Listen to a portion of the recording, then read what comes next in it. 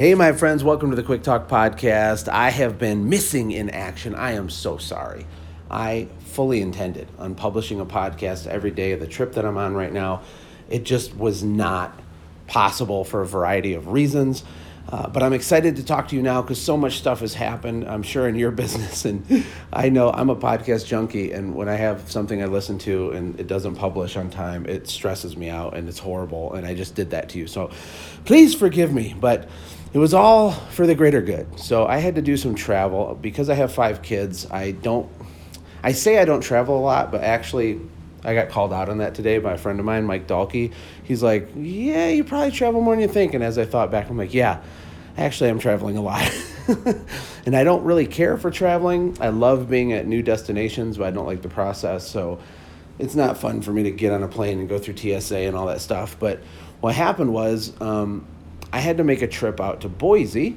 I didn't have to, but I wanted to, for a special event at ClickFunnels. And so the guy that gave this event, his name's Peng Jun. He spoke at Funnel Hacking Live to 3,000 people, and he looks like he's about 15, but he's around 30. And he does over $10 million a year selling from the stage.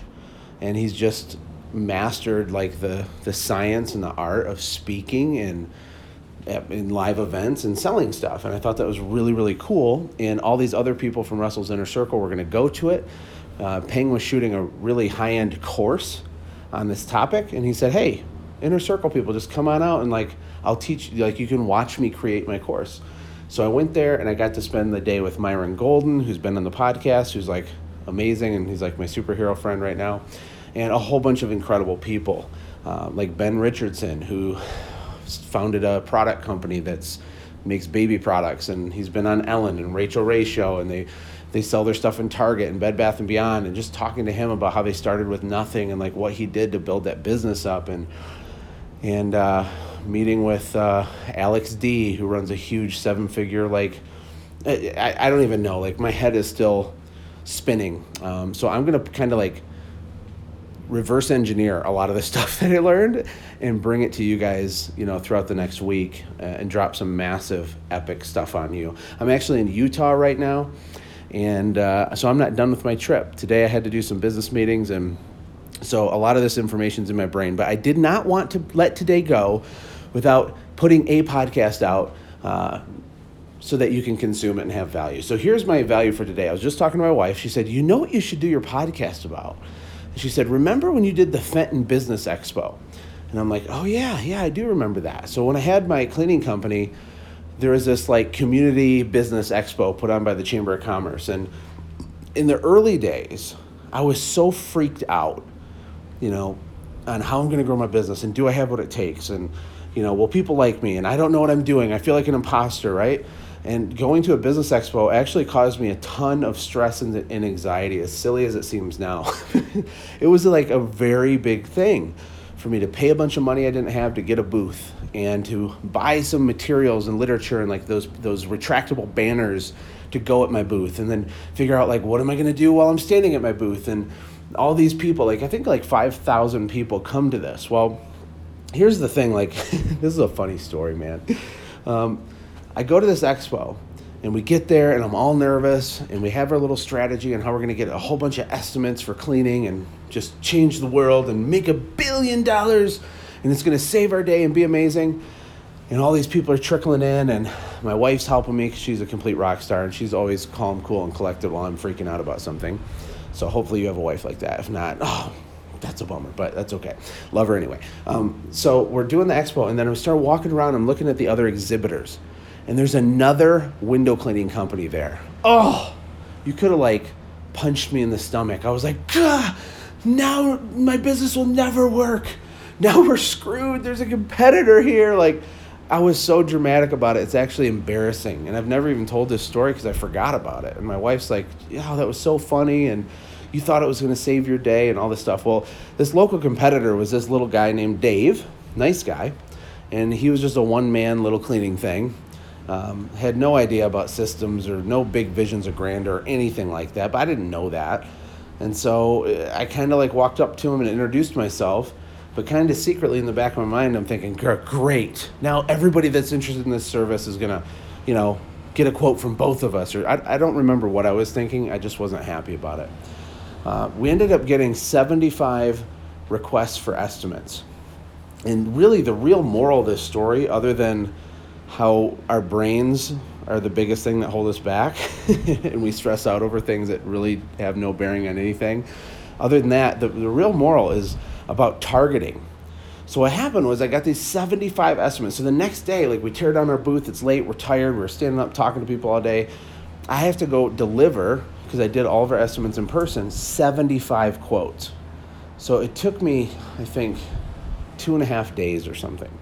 And I drive all over the place. I mean, all freaking over the place, doing quote after quote after quote. And I'm doing the math in my head. I'm like, I'm going to close, 70 or 80% of these. And so 80% of 75 would be like north of 55, close to 60 jobs, I think, right?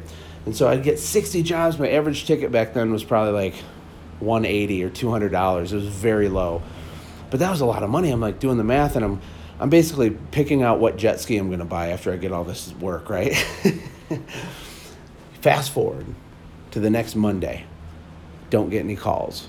Tuesday, no one calls. Wednesday, I think I got 1 or 2 calls. Thursday, nothing. Friday, nothing. We're a week out. I start calling these people. They're not answering the phone. I start leaving them messages. They don't call me back. Here's the real moral of this story. Every person at this business quote-unquote expo that requested an estimate was absolutely not my customer. They're the wrong demographic. They couldn't afford what I had. And my strategy at the expo actually created my own nightmare.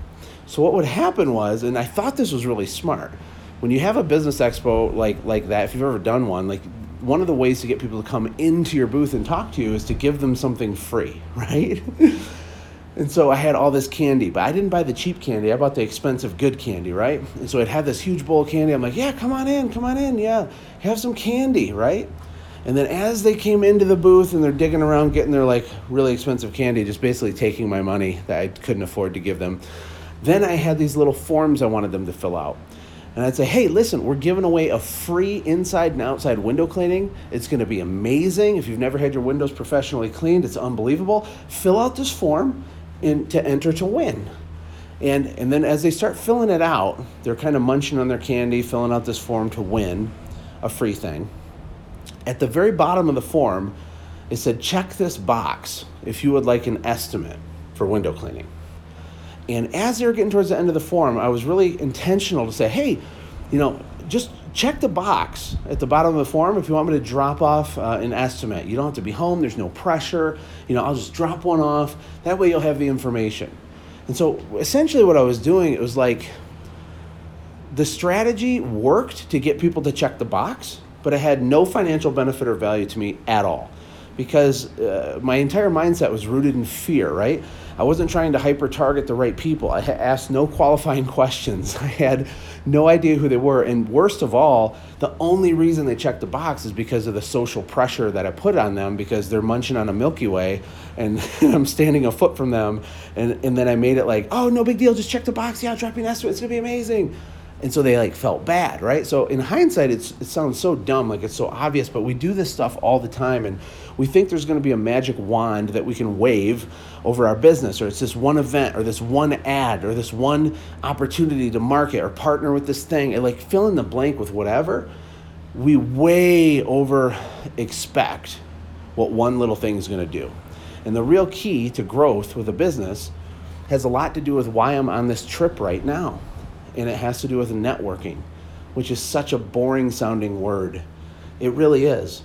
And some of the smallest businesses in the country stay small because they refuse to get out of their comfort zone and to network. Now, there's right ways to do it and wrong ways to do it. I'll tell you right up front that the right way to network is to find high-level, valuable relationships and figure out a way that you can serve and bring value to that relationship first. That is the golden key, man. If you don't get this, you're missing it. And unfortunately, the real path to success is a little bit slower. There's a reason that when people win the lottery, they go bankrupt. It's because they don't have the capacity to handle that level of success. They have no idea what to do with it because they have no idea how to earn it. and it gradually evaporates until it's gone, right? The same is true with your business. Even if I had a magic button I could have pushed and got 1,000 new customers, it would have ruined me. The whole town would have hated my business, right? Because I didn't have the capacity to serve that many people with that much value. It's a gradual process like lifting weights. You have to break down the muscle to build a stronger muscle. You have everything that wants to go up has to go down. The taller the skyscraper, the deeper the foundation has to be, right? Networking is so critical. In the last couple of years with Sin Gym, I've gotten more and more aware and focused on it. But the thing is people can smell an inauthentic, self-centered snake. And I'm not that person. And I'm not being cheesy when I say this. I am trying to find ways to add value to other people. I am trying to learn as much as I can by being quiet and listening, but I'm trying to figure out how to add value as much as I can too, right? And it doesn't mean you have to give them something or you have to do something for them. Adding value can mean that you listen to them and that you bounce a couple ideas off of them, or that you introduce them to someone else, because maybe you can't help them, but you know someone else. And the bigger you grow your network, the easier it is to connect A to B and F to J, and you have all these dots, right? And I guess that's a good little nugget for today, because I'll explain maybe in more detail later why I'm out here. All I can say is that the level of opportunity that is in front of me right now and being presented to me is bigger than it's ever been in my life. And, all credit goes to God. And these relationships that I've built, they're just weird stuff's happening. And when I look back in any business I've ever had, when you have real relationships and you're patient, weird stuff starts happening. And by weird stuff, I mean amazing stuff. So make sure that you're not so focused on technical stuff, doing the thing in the field, that you neglect figuring out who you need to meet, who you need to know. You've heard me talk on the podcast about the Dream 100. What 100 people, if you had an authentic friendship with, could radically explode your business in the long run, right? What if you knew the top producing property management companies and real estate agents and just business influencers in your area? What if you knew people that had access to capital? What if you knew people who had built and exited companies in different industries, and you could be friends with them and they would give you high-level advice? I mean, this is life-changing stuff. And the age-old quote you've all heard is, your network is your net worth. So remember that. I love you. I'll get you all kinds of juicy details on what I learned, because there's a lot coming soon. Take care. God bless.